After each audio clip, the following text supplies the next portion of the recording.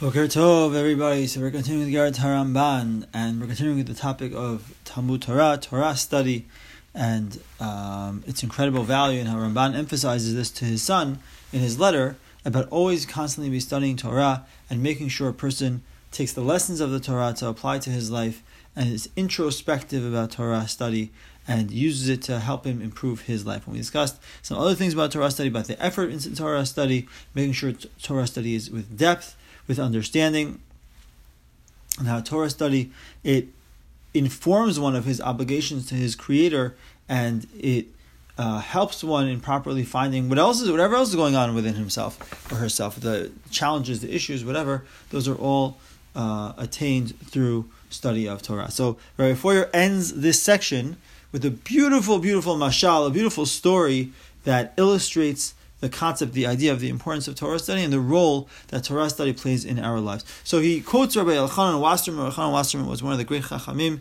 in the 20th century, the first half of the 20th century. In Eastern Europe, he had a yeshiva in a city called Varanovich. He was, actually, Hashem Yikom Damo, he was killed by the Nazis, Yimach Shemam, during World War II, during the Holocaust. He was probably one of the most well-known Rabbanim to be murdered by the Nazis during World War II, and he asked the following question. He says, why must the Jews study Torah ceaselessly and practice mitzvot constantly? Why is there always more Torah to study, more mitzvot to do? It's ongoing, it's going on and on, it's so all-encompassing, demanding of our lives. But when it comes to the non-Jews, so they have 7 Noachide laws. They have 7 mitzvot, and that's it. They have 7 mitzvot that they're obligated to do, and then that's it. They don't have anything else going on. So he gave the following mashal, the following illustration to make the point. So he says, imagine a luxury ocean liner, imagine a cruise ship. So the moment the passengers come on board, so the crew is there and they're taking care of them, making sure all their needs are taken care of. The steward comes, he accompanies the guests to their rooms, and he makes just one minor request. They give him all the amenities, all the comforts, all the fantastic things in the world. He makes one minor request. He says, please just take a couple of minutes, I'll give you a card. And it tells you just the general rules for the ship, emergency procedures. Just look at this card and enjoy. Have a carefree voyage. Enjoy the rest of the time. Here's just a little card. Take care of. That's all you need. Now, at the same time, while all the passengers are boarding the ship, the captain comes on the ship as well. But the captain is in a completely different situation. He's carrying a heavy briefcase with their maps, their charts. He has to carry all his navigational equipment. And he stations himself at the helm of the ship, the head of the ship, to be able to steer the ship. And he takes out all his stuff from his briefcase, all his stuff from his bag, and he's firmly holding on to the steering system with very, very tightly. He doesn't loosen his grip at all. He's constantly aware, constantly looking, constantly thinking. He studies the maps, and he gazes out to sea to make sure there's no danger around, to make sure that he can veer away from anything that would be dangerous for the passengers. And there are stressful days, there are sleepless nights, and finally, after a long, long voyage, he brings the ship safely into port. He brings it back home. So, during the voyage, think about it. The passengers on the ship, the people who come along for the ride, they're pampered, they're enjoying themselves. They have that little card of responsibilities, of things they have to know about, but otherwise they're having the best time. All their needs are taken care of. But the captain, he's under a lot of pressure, a lot of stress, a lot of responsibility that he has to make sure that everything runs smoothly. But when they arrive at the destination, the passengers, they merely depart. They get off the ship and they go. They're on their way. They go home. They go wherever they go. But the captain, he gets praise, reward, recognition for all the hard work and all the effort and all the focus and all the energy that he's dedicated in order for this ship, for this voyage to be successful. So Rav Elchanan Wasserman says that the earth is a ship, quotes here the way Rabbi Foyer says it, journeying through the sea of history.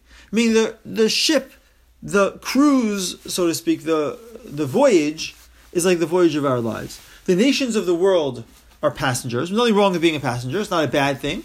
They're just passengers. They're coming along for the ride. But the Bnei Yisrael, the Jewish people, are the captains of the ship. So the nations of the world, the passengers, okay, so their world is their world. They enjoy. They have 7 mitzvot b'nei Noach. They have their small cart of responsibilities. But okay, when they get to the destination, they're still just passengers. They did what they're supposed to do, which is good. It's commendable. But they're still just the passengers. But when the Jews, they must study the sea chart in order to be successful on the voyage. So they have to know the chart. They have to know the direction. They have to know where they're going. That sea chart, Rav Chanan says, is the Torah. The Torah is our guide. It's our map. It's telling us where to go, where we have to be at every point in time, how to make sure that we stay away from any danger, make sure we're heading in the right direction, going where we need to go. The navigational instruments, the instruments that help us, they aid us in getting where we need to go, are the mitzvot. So the Torah is the map. The Torah is the direction, and the mitzvot are the instruments, the tools that we use to get to where we need to be. So when we study the Torah and we follow the directions of the Torah and we use the mitzvot, we use the instruments, so then we can steer us as the captains of the ship, the Jewish people as the captains of the ships, we steer the world towards Geulah, towards redemption, towards Mashiach, towards where the world's supposed to go. But we have to use our tools, and we have to use our maps. We have to have everything, we have to be on top of things, we have to be involved in things. When the journey ends, Bnei Yisrael, the captain of the ship, will receive our appropriate recognition and reward because we took the ship where it needs to go. We took the world where it needs to go. The ship is the world. The ship is the voyage of life, the voyage of Jewish history, not just of our particular personal lives, but it's the voyage of human history, of world history. We're the captains. The Jewish nation are the captains of the ship. And our job is to use our maps and use our tools to make sure that the ship goes where it needs to go.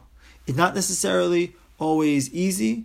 At times it could be demanding of our lives, but the benefits are incredible.